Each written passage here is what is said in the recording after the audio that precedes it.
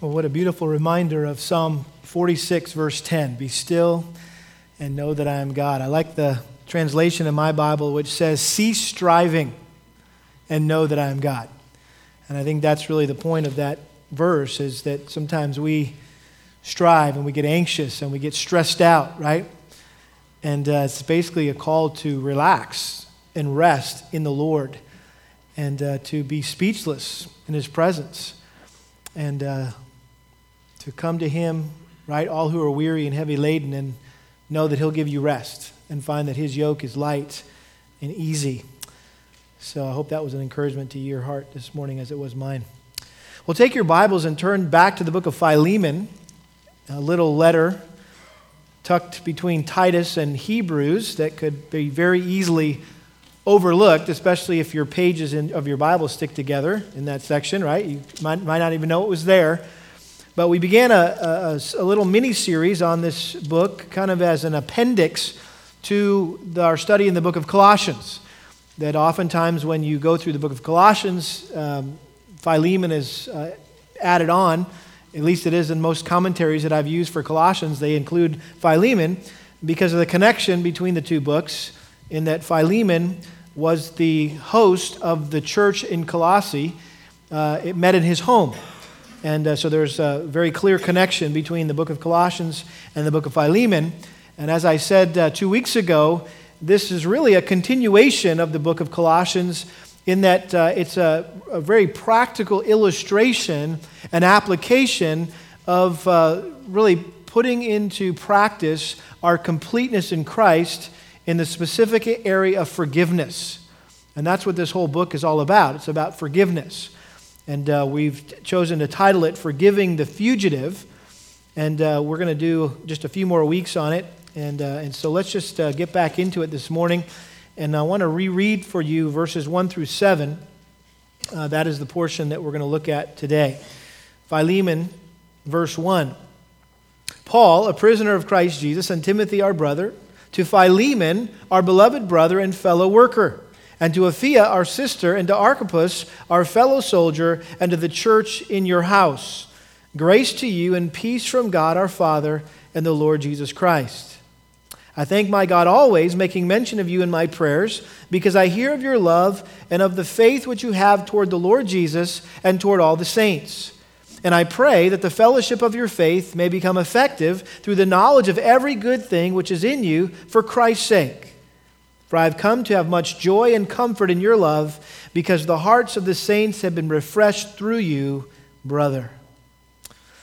Father, we thank you for your word, and no matter where we turn in it, Lord, there's something here for us. And Lord, we thank you that ultimately that your word points us to Christ, and how desperately we need him for salvation, and how desperately we need him for sanctification. And how, Lord, this particular portion of Scripture shows us how we need him in order to be able to forgive others. We thank you for the example that he set for us in his death on the cross, taking the penalty, our penalty, for our sin upon himself, so that we could be forgiven by you.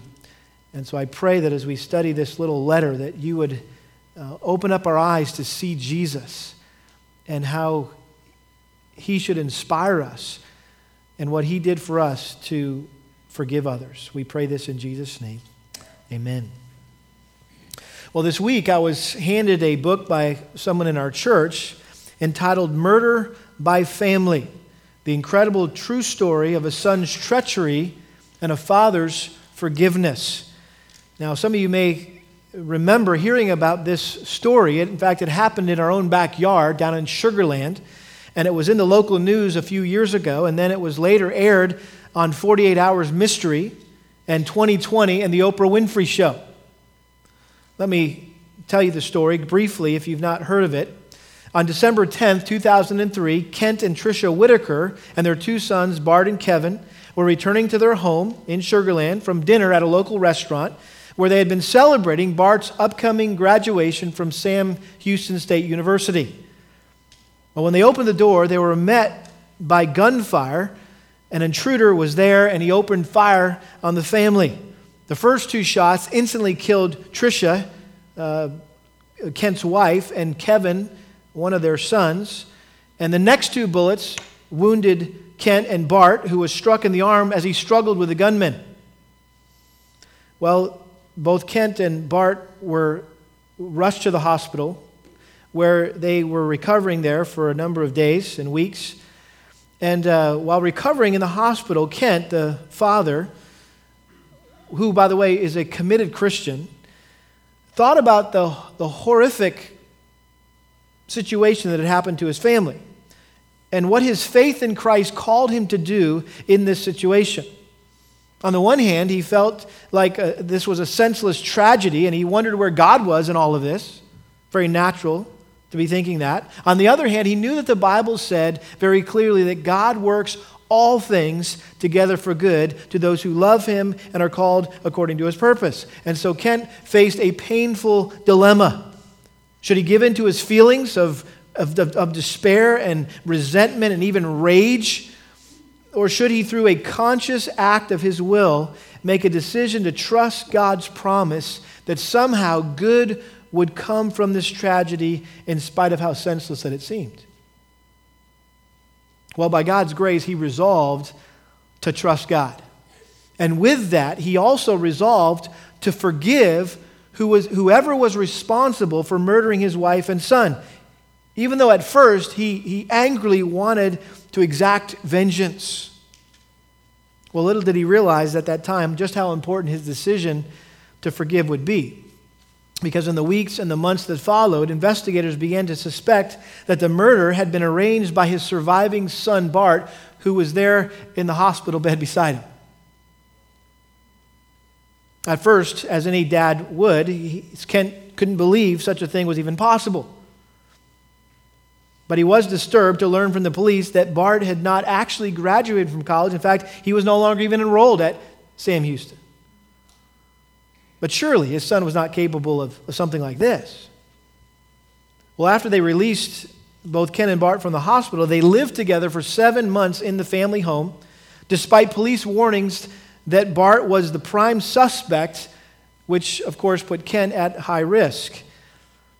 Well, he still thought there's little chance that his son had anything to do with the crime. But then when Bart disappeared into the mountains of Mexico 7 months later, Kent had to face the reality that his son was most likely involved in the murders. And sure enough, 15 months later, Bart was arrested and charged with masterminding the shootings of his family. He claimed that he had come to hate his family because he felt they had set standards for him that were more than he could live up to. And in March 2007, he was convicted for the murder of his mother and brother and sentenced to death. And even today, he is still on death row here in Texas.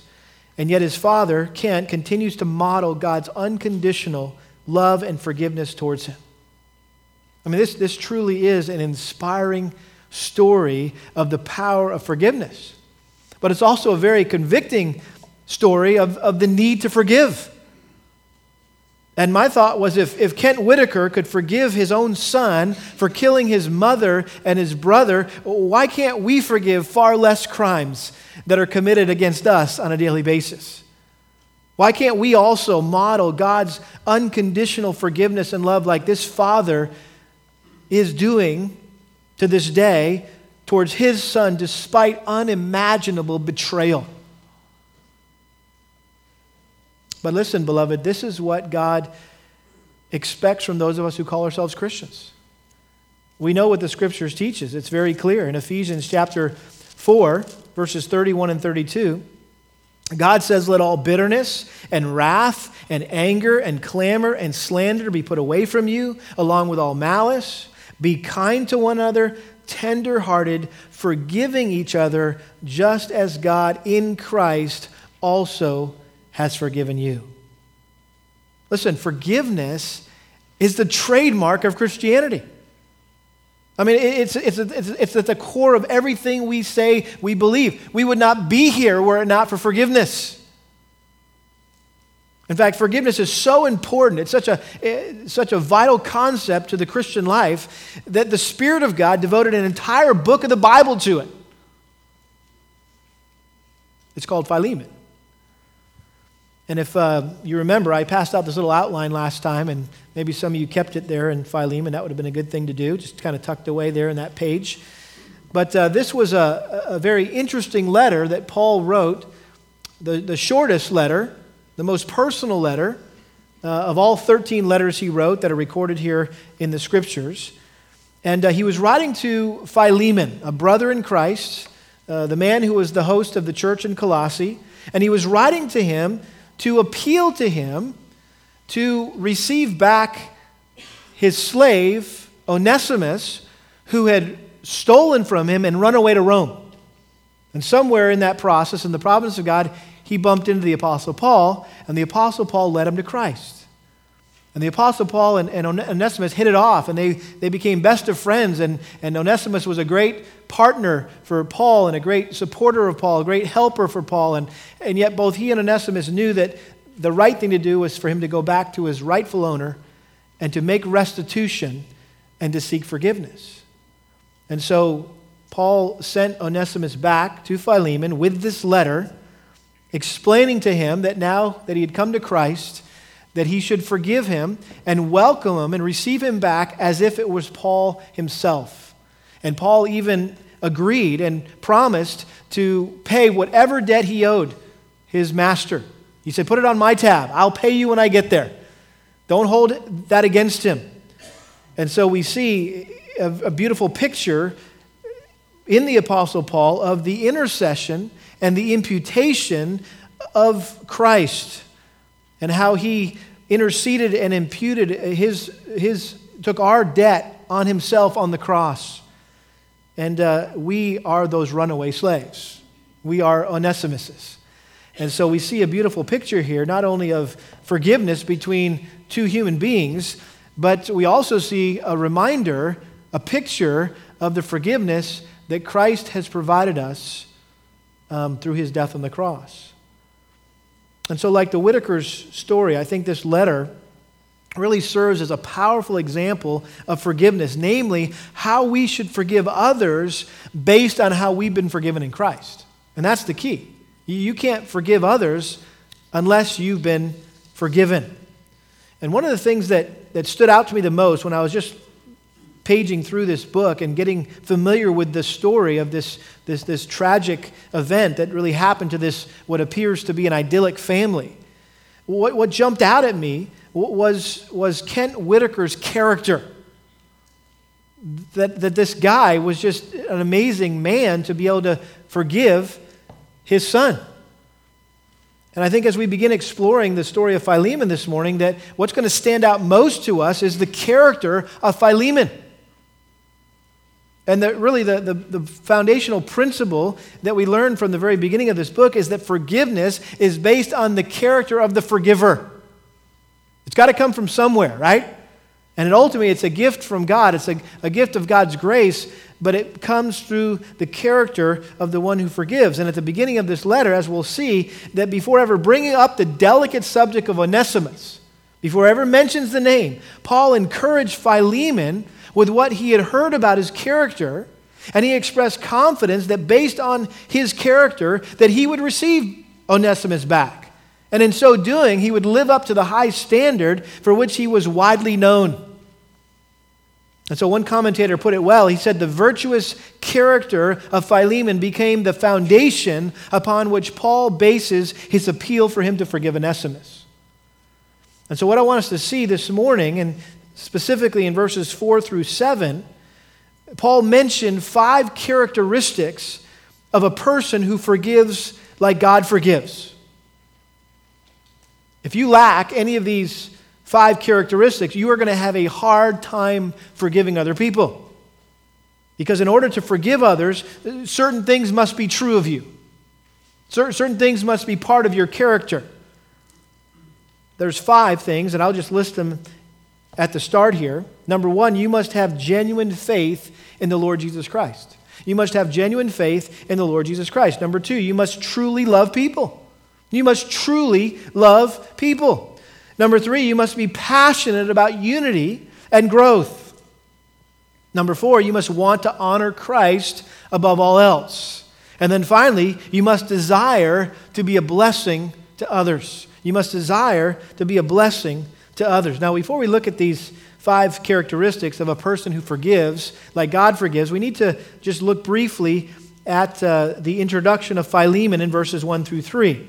Notice how Paul begins. He says, Paul, a prisoner of Christ Jesus, and Timothy, our brother.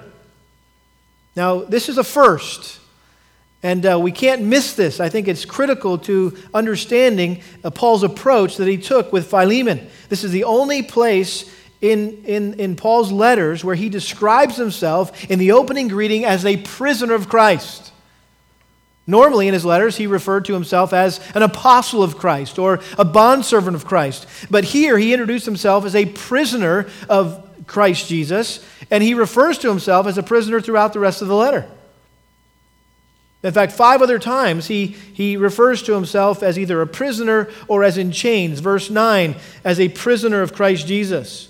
Verse 10, that I have been begotten in my imprisonment. Verse 13, he talks about his imprisonment for the gospel. Verse 22, he says, at the same time, prepare me lodging, for I hope that through your prayers I will be given to you. I will be delivered. I will be released from my imprisonment. Verse 23, Epaphras, my fellow prisoner. And so what Paul was doing here, I believe, was he was setting the tone for this letter. He was preparing Philemon for the request that he was going to make. I mean, he could have pulled the apostle card on Philemon, right? And used his authority as an apostle. But instead, he chose to humbly appeal from what seems to be a place of disadvantage. It's almost as if Paul is putting himself in a position where he's saying, you know, who am I to ask this of you? I'm nothing more than a prisoner. And I think he was preparing here to make a request rather than to issue a command. And prisoners don't issue commands. They make requests. Apostles issue commands.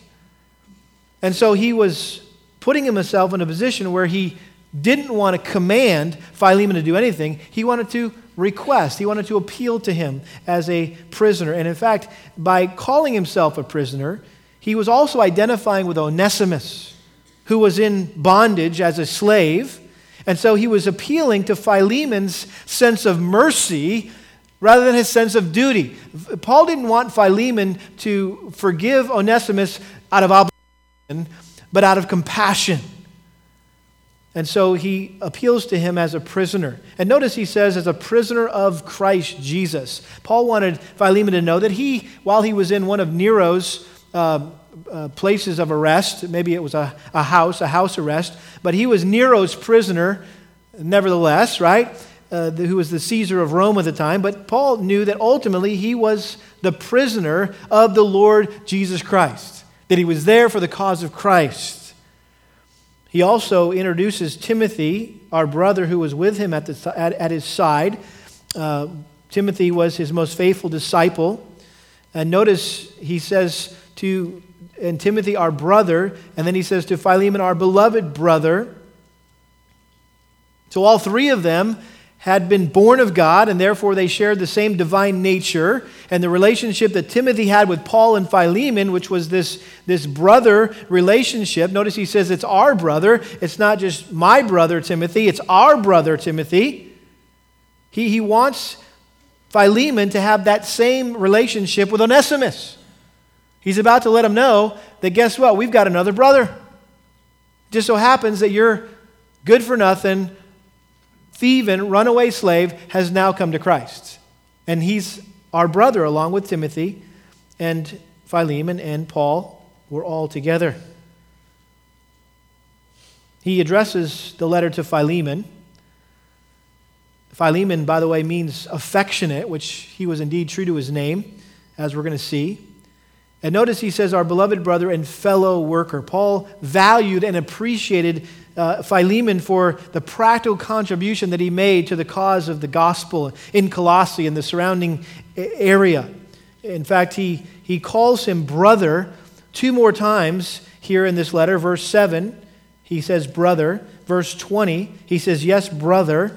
And again, this is really a theme of this book, is the brotherhood of believers. In fact, some Bible scholars have entitled the book of Philemon From Bondage to Brotherhood. because it's just oozing with this brotherhood motif that we're all brothers in Christ and we need to act like it.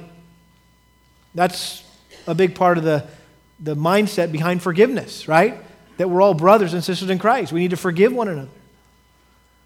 Notice he also includes Apphia, our sister, who most assume was Philemon's wife. And the reason why she was addressed here was because the wife in those days often had the responsibility to run the household and to manage the slaves. And so she needed to be brought in on this letter as well, on this appeal. And to Archippus, our fellow soldier, again, he's typically identified as their son.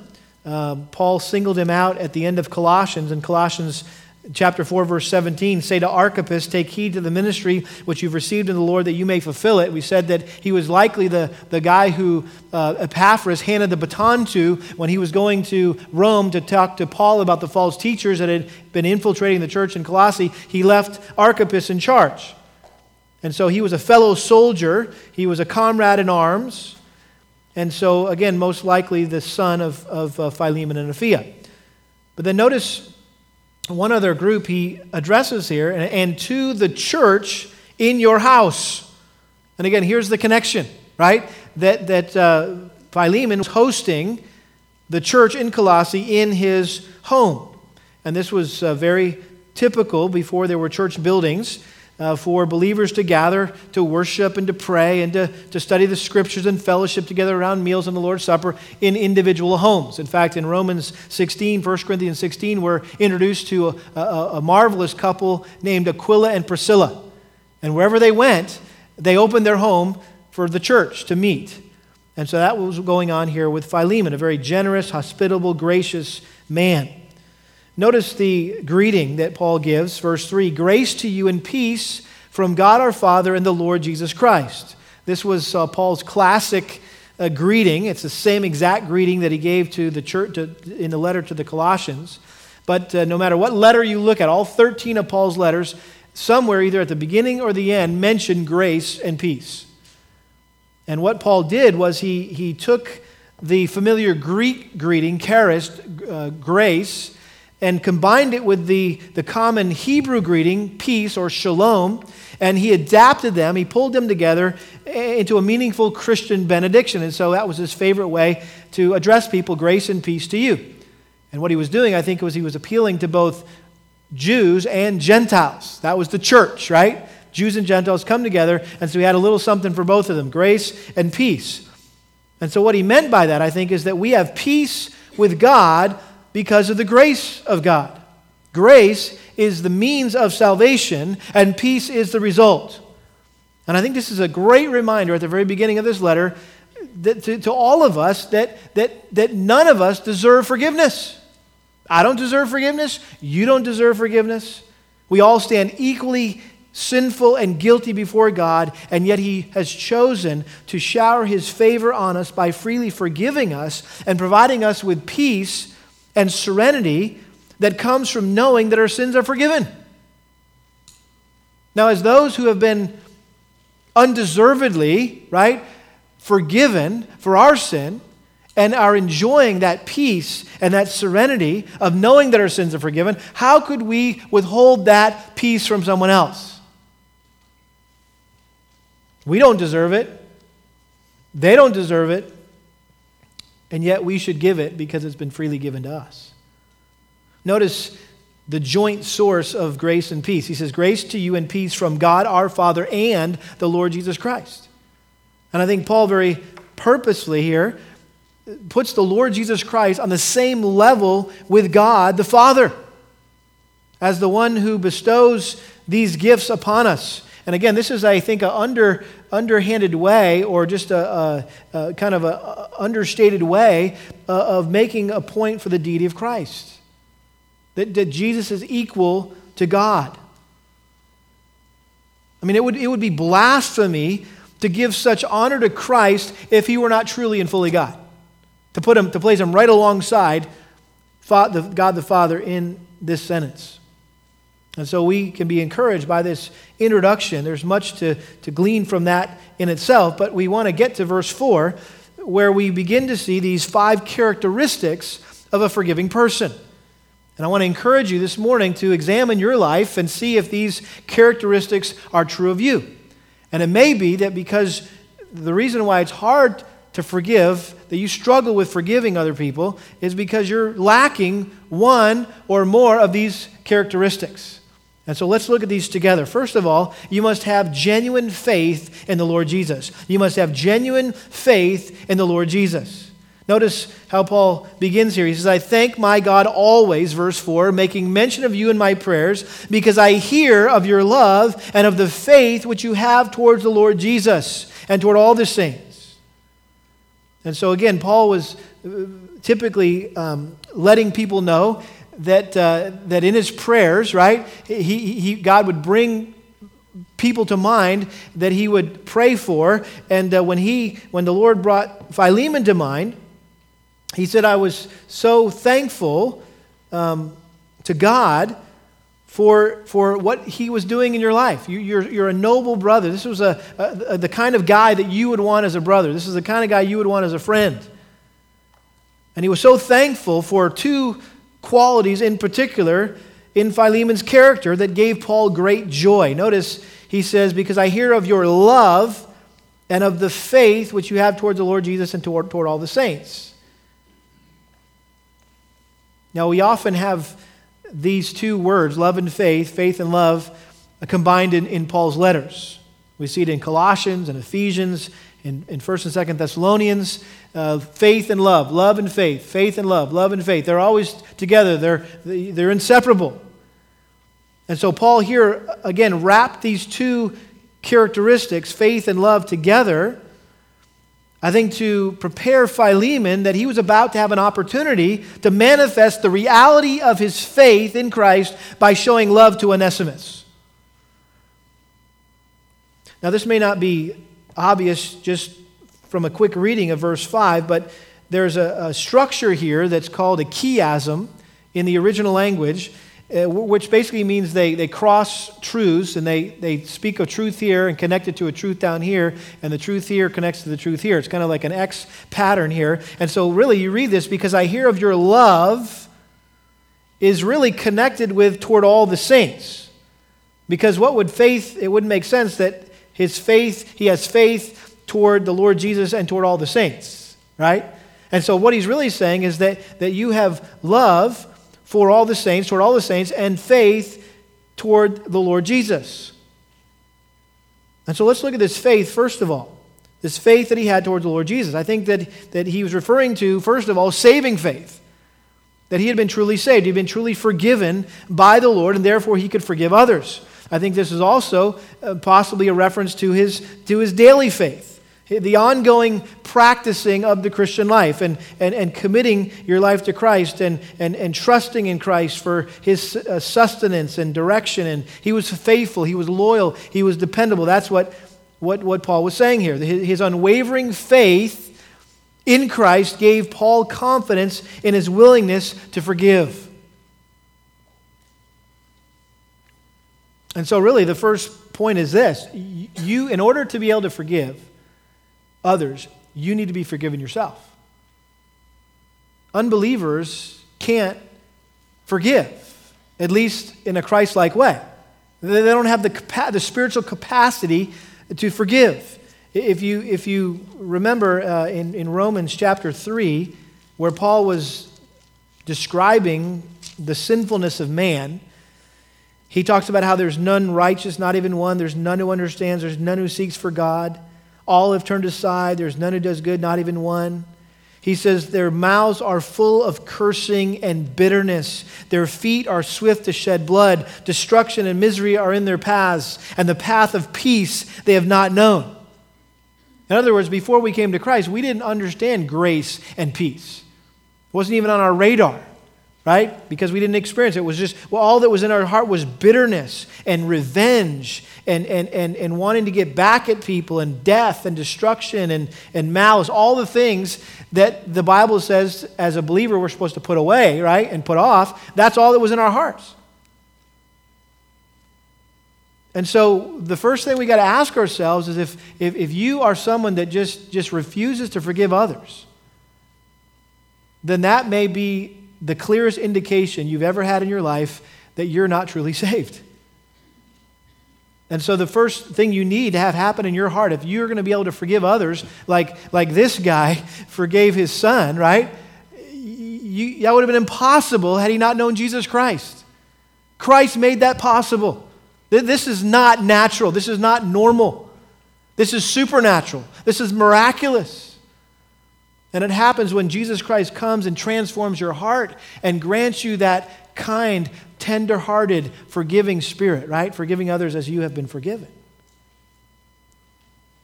And so you need to examine yourself to see if you're in the faith. That if forgiveness is like this huge hurdle that you cannot get over, then that should just drive you to Christ and show you your need for Him to come in and change your heart. See, Philemon's faith demonstrated itself, the genuineness of it, the reality of it, in his love. His love for all the saints, toward all the saints, was prompted or produced by his faith in Christ. Love for the saints is the fruit of true saving faith. And so there's a close connection between our first point, and that you must have genuine faith in the Lord Jesus Christ. And secondly, you must truly love people. You must truly love people. Notice he says, because I hear of your love, and as I said earlier, it should be connected with the last phrase, toward all the saints. Others talked about this guy's love, right? These encouraging reports. He says, I've heard of this. Most likely those reports came from Epaphras, his pastor, right?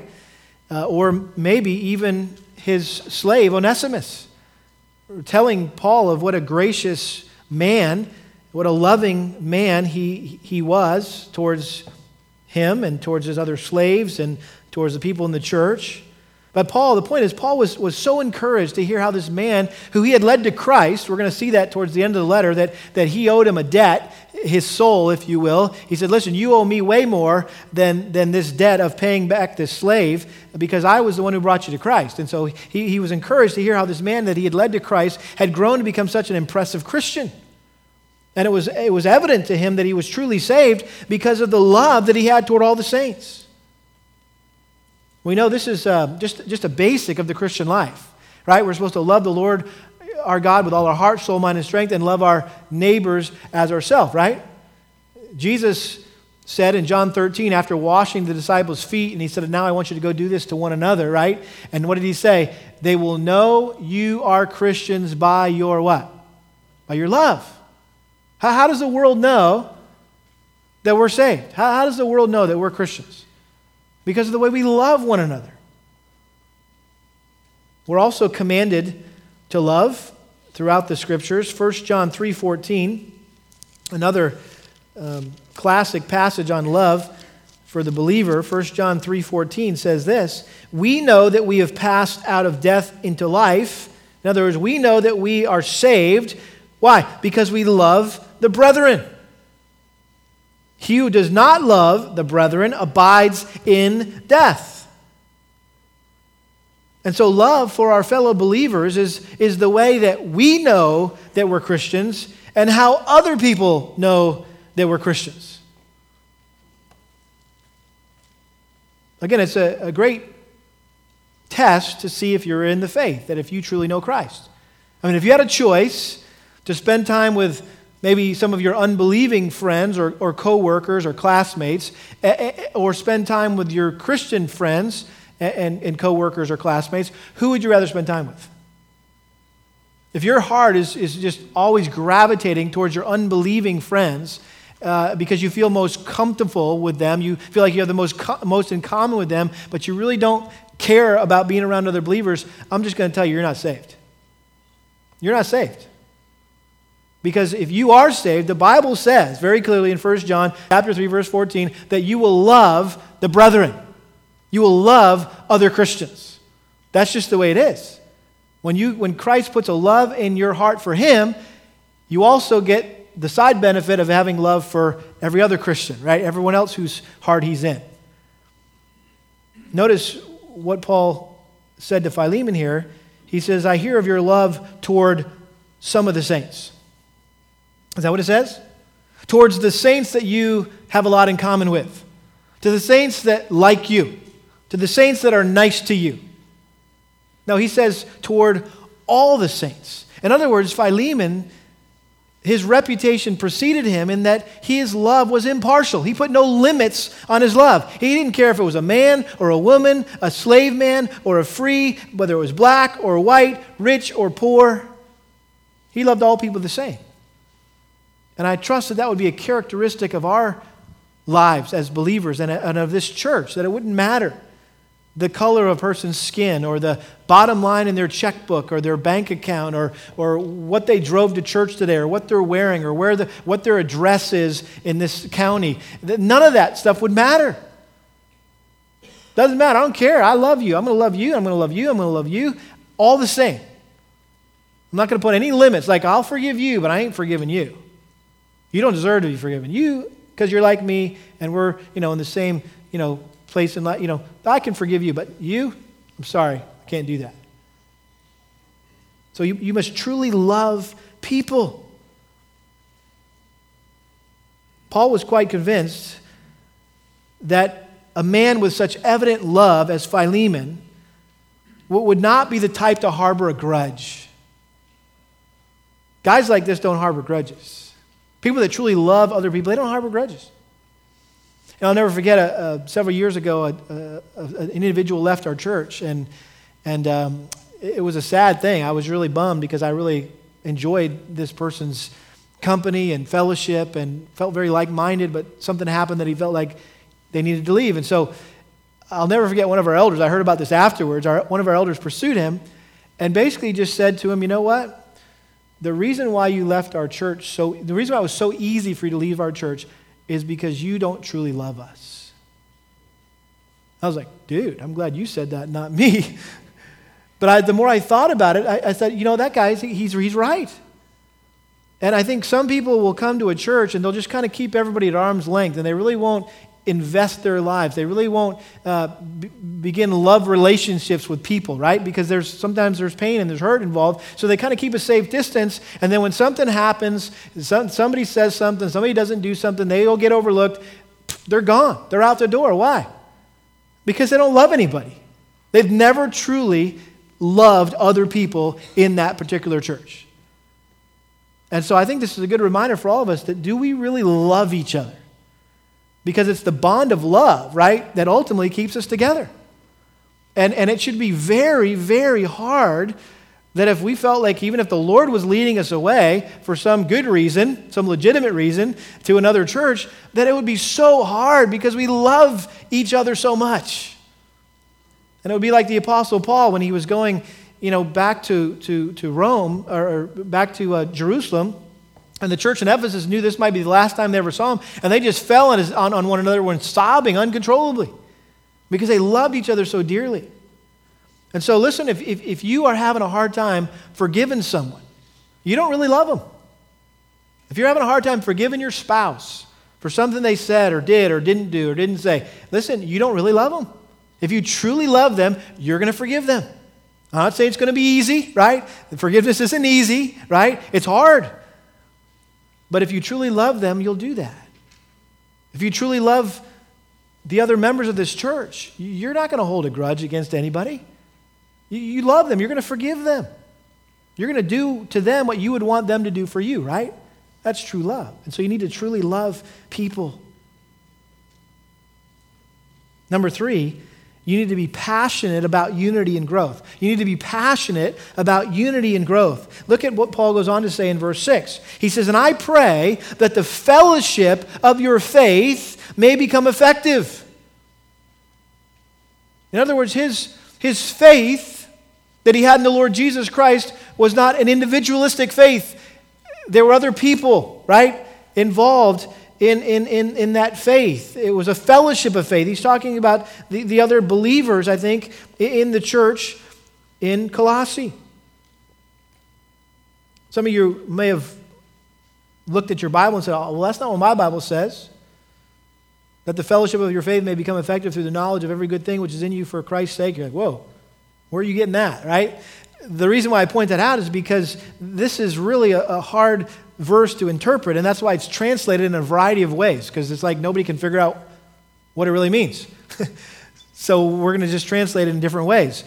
But I think the main idea, just to make it simple, is that since Philemon truly cared, truly loved, right? We already made that case. He loved the other believers, and he truly cared about those that he shared fellowship with in the body of Christ, that he would surely forgive Onesimus. As soon as he found out that he was part of the fellowship now, that he would surely forgive him. And that failing to do so would cause a rift in his house, in his church, the church that met in his house, since Onesimus was a believer now. And so by forgiving Onesimus, Philemon would maintain the harmony and the peace and the unity that he cherished in that church that met in his home. And it would send a powerful message to the church about the importance of fellowship. That we don't want to do anything that would disrupt the fellowship of our church and the unity of our church. We don't want to be responsible for causing division or strife. And so forgiving a fellow believer, no matter what the offense, makes a strong statement for your concern for the unity of this body. In other words, if you can go on holding a grudge against somebody else in this church, you don't care about the unity of this church. You don't care about the fellowship of this church. And you don't care about the growth of this church, because if we're not unified, we can't grow. We can't mature. We can't become all that God wants us to be. And so this is very convicting to think about, right? Are you really that concerned about the fellowship of this church, the unity of this church, that you would never do anything that would hinder that, including withholding forgiveness from someone who has hurt you or offended you, said something stupid to you, said something insensitive to you, right? It happens. And that's why we need to be passionate about unity. Notice he says that the fellowship of your faith may become effective through the knowledge of every good thing which is in you for Christ's sake. We know that in Christ we have been blessed with every spiritual blessing imaginable. And it was always Paul's prayer, no matter who he was writing to, that the Christians would fully grasp all that is available to us in Christ. He prays this in Ephesians. He prayed it in Colossians. That they would know Christ. That was his passion, that he wanted to know Christ, Philippians chapter 3. And he wasn't just talking about intellectual knowledge, like facts in the head. He was talking about an experiential knowledge. And the word that he uses here for knowledge is the word in the Greek that means experiential knowledge. Not just knowing something, but experiencing something. I mean, it's one thing to hear a sermon on forgiveness. It's one thing to read a book on forgiveness. But until you actually have to forgive someone who's sinned against you, who's hurt you deeply, you really don't understand forgiveness. You don't fully understand forgiveness until you have to actually do it. So don't think you understand forgiveness because you have heard a sermon on forgiveness. Don't think you understand forgiveness because you've read a book on forgiveness. Don't think you understand forgiveness because you've preached a sermon on forgiveness, right? Don't think you understand forgiveness because you know the biblical counseling, three things. You can never bring it up to that person. You never bring it up to somebody else. You can't bring it up to your own self, right? You know what true biblical forgiveness looks like. You don't know forgiveness until you have to do that yourself. And so that's what he's praying for. That he was about to experience this by having the opportunity to forgive his runaway slave.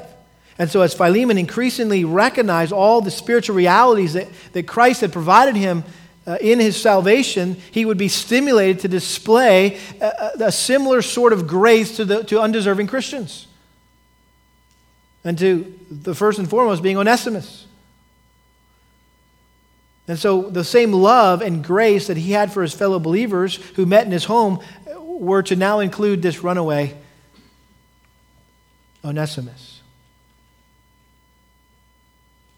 And so listen, if you have a hard time being gracious to other people, you don't fully grasp you don't fully know how gracious God has been with you.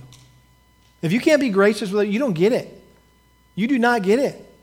You don't understand God's grace if you're not gracious to other people. But the more you come to grips with God's grace in your life, the more you'll want to extend that grace to others.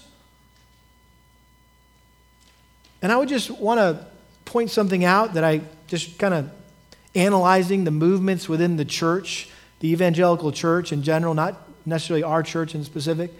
But I think most of us are familiar with what's maybe called the grace movement. And there's a lot of good things out there that are being written and preached about the need to be fully convinced of God's grace and in Christ. And for those of us who tend to focus on being doers of the word and not just hearers only, right? We need to hear that. It's refreshing to be reminded that it's not what you do for Christ, but what Christ has done for you. That's grace. And that grace is scandalous. It's unbelievable that we can be freely forgiven for our sin without any cost, right? That's grace. God's riches at Christ's expense, getting what we don't deserve. That's scandalous.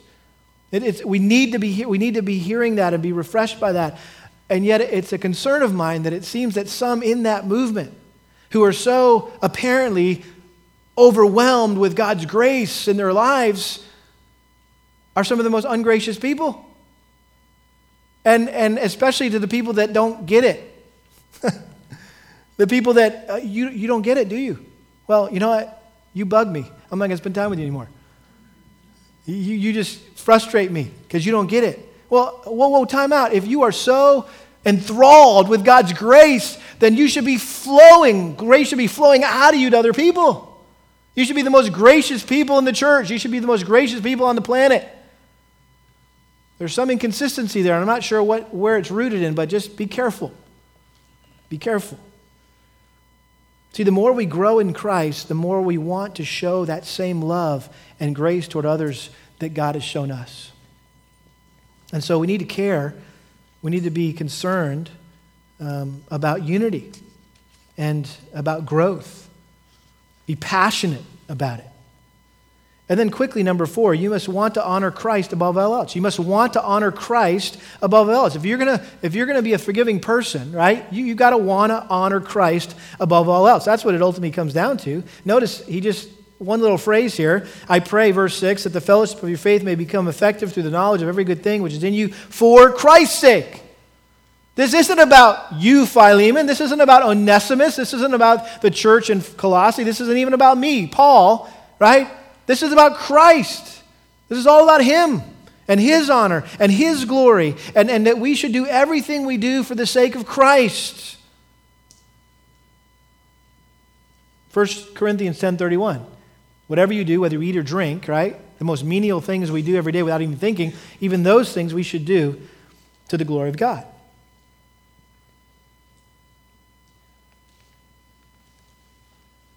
John MacArthur says it well here. He says, someone devoted to Christ's glory would certainly forgive another, as an unforgiving spirit does not glorify Christ. Paul was confident that Philemon would forgive Onesimus because he knew of Philemon's great concern to glorify Christ. And so, if you're having a hard time forgiving somebody, that's evidence that it's all about you.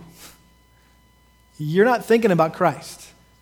You're thinking about you and your feelings and how you've been hurt and your honor, right? And you're not thinking about Christ's honor. And ultimately, what does the scripture say in 1 Corinthians 6? It's better to be defrauded, right? Ripped off than to drag the name of Christ through the mud, right? When you really care about Christ and His honor, I'm telling you what, I was reading an article this week on MSN.com, and it's where I keep up on the headlines, and you may have seen the same story of a church up in the Pacific Northwest, and it seems like a very like-minded church. It was kind of scary to ours, and yet this lady had left the church, and she was very offended by the way the church had shunned her, and I don't know, it could have very well been a church discipline situation. It kind of sounded like it, but she just went off on the church on the internet blogging and saying all these bad things, slandering and gossiping about the church, to the point where the pastor of the church sued her for $500,000. I'm going, what's wrong with that picture? Right? 1 Corinthians 6 is so clear, right? Let's assume that she's a believer, right? Maybe under discipline, we're not sure. But to have the pastor suing, right? Someone that left the church. To me, that's a clear violation. Obviously, I don't know all the facts, okay? But it appears to be a clear violation of 1 Corinthians 6 and how dishonoring to Christ that whole thing is. In fact, the end of the newscast, the reporter says, well, this is going to be one to watch. Like, yeah, look at this. Almost like this is just a circus, right? Classic church carnival. The world kind of watches and goes, oh, it's entertaining for them. And it just brings dishonor to the name of Christ. And so if you truly want to honor Christ above all else, listen, you're going to get over it. You're going to let it go, right? You're going to forgive it for the sake of Christ. And then lastly, number 5, you must desire to be a blessing to others. You must desire to be a blessing to others. Look at verse 7. For I have come to have much joy and comfort in your love, because the hearts of the saints have been refreshed through you, brother. So the word of Philemon's love and generosity and self-sacrifice had traveled all the way from Colossae to Rome, and it brought Paul great joy. And no doubt it was extremely rewarding for Paul to hear that his child in the faith was such a blessing to so many people. Not only was he a blessing to the people in the church in Colossae, he was a blessing to the Apostle Paul in Rome. So he was refreshing souls across Asia. And his magnanimous and gracious personality, he was used by God to meet physical and emotional and spiritual needs of others. And he'd already displayed great love and comfort and kindness and generosity and grace to saints all over the place. And Paul was hoping that now Onesimus would be simply included in that magnanimous love and forgiveness. I mean, surely Philemon wouldn't withhold forgiveness and stubbornly shun a brother or keep him at arm's length, even though he had sinned against him, because he was a brother. Notice, again, Philemon must have been so blessed to be reminded of his brotherhood with the likes of the Apostle Paul. He was soon to find out that Paul wanted him to embrace his brotherhood with Onesimus. And so, really, it comes down to you. Do you want to be a blessing to others or not? You know the blessing it is to be forgiven, don't you? I mean, what a blessing to know that your sins are forgiven, that God is forgiven. We experience God's blessings. We know what it's like. And even to be forgiven, for somebody to say, you go to somebody and say, I messed up and I shouldn't have said that, I shouldn't have done. Would you please forgive me? And they say, you bet, I'll forgive you. Man, it's just like a load off, a weight off your soul, right? You're so thankful. You're so blessed. And that we could say, no, I'm not going to forgive you. Then you don't want to be a blessing, right? If you know what it's like to be blessed, right, then you should want to be a blessing to others. You should want to be in that position where you can be a blessing to other people and take that weight, that load. Really, you know what forgiveness is? Literally, in the original language, it's unlocking chains. It's setting a person free. That's the blessing that we are when we forgive other people. We set them free from that thing that binds them. And so here Paul was simply just laying a foundation for what he was about to ask Philemon. And he was expressing his confidence that he could appeal to Philemon to forgive Onesimus because he knew of his godliness. He knew of his spirituality. He knew of his mature character, just like Kent Whitaker's. Just like this guy who forgave his son. And so the bottom line, and we said this last time, is that forgiveness is a mark of spiritual maturity. And if you want a simple test to determine where you're at in your maturity level in Christ, one of the best barometers is how easy or how hard it is for you to forgive. The harder it is for you to forgive, it means that you're less mature in Christ. And the easier it is for you to forgive, the more mature you are in Christ. And so, bottom line is, if you have an unforgiving attitude, that's an evidence that you're a baby Christian. If you're a Christian at all. But you're just an immature believer. And that's okay. That's why we're here. We want to help you grow. We want to help you mature, right? Where forgiveness will never become easy, right? It's always going to be hard. But hopefully it will get easier over time. We'll learn how to forgive. You know, I began this message with a story of a father and a son and forgiveness. And I want to end this morning with another story of a father and a son and forgiveness. This story happened 2,000 years ago, not in our backyard, but over in Jerusalem. And the son in this story was on a cross, being murdered unjustly by Roman soldiers and Jewish religious leaders. And as Jesus hung on that cross, you'll remember one of the things he said to his Father in heaven: Father, forgive them, for they know not what they do. I mean, if you don't get anything else out of this series on Philemon, I trust we would get that, the example of the Son and the Father, God the Father, the Son Jesus Christ, the Son acknowledging the sin around him, but the sin that was being done in ignorance. And how much of the sin that is committed against us, that we see around us, that we experience, is done in ignorance. The people don't even understand what they're doing. And yet it just gets all over us, right? And we let it get us bitter and angry and frustrated. And we hold grudges. And the roots of bitterness begin growing and takes over our lives. And if we could just learn to be like Jesus, right? And say, Father, forgive them, for they know not what they do. I tell you what, it would make life a whole lot easier if we were able just to entrust ourselves, right, to the one who judges righteously. Let's pray. Father, we thank you for this little portion of Philemon that is rich with truth for our lives.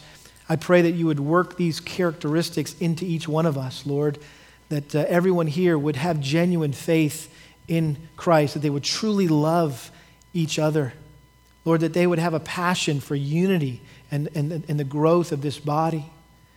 And Lord, that they would also know experientially what it means to forgive. Lord, that you would make us want to be a blessing to one another. And ultimately, Lord, that we would always be thinking about Christ and how what we say and what we do and what we are willing to do and what we're willing to overlook, Lord, is for the sake of Christ and for the sake of his glory and honor and the greatness of his name and his reputation. And so, Lord, I pray that Christ's sake, would be what drives us in everything we do this week. We ask this in Jesus' name. Amen.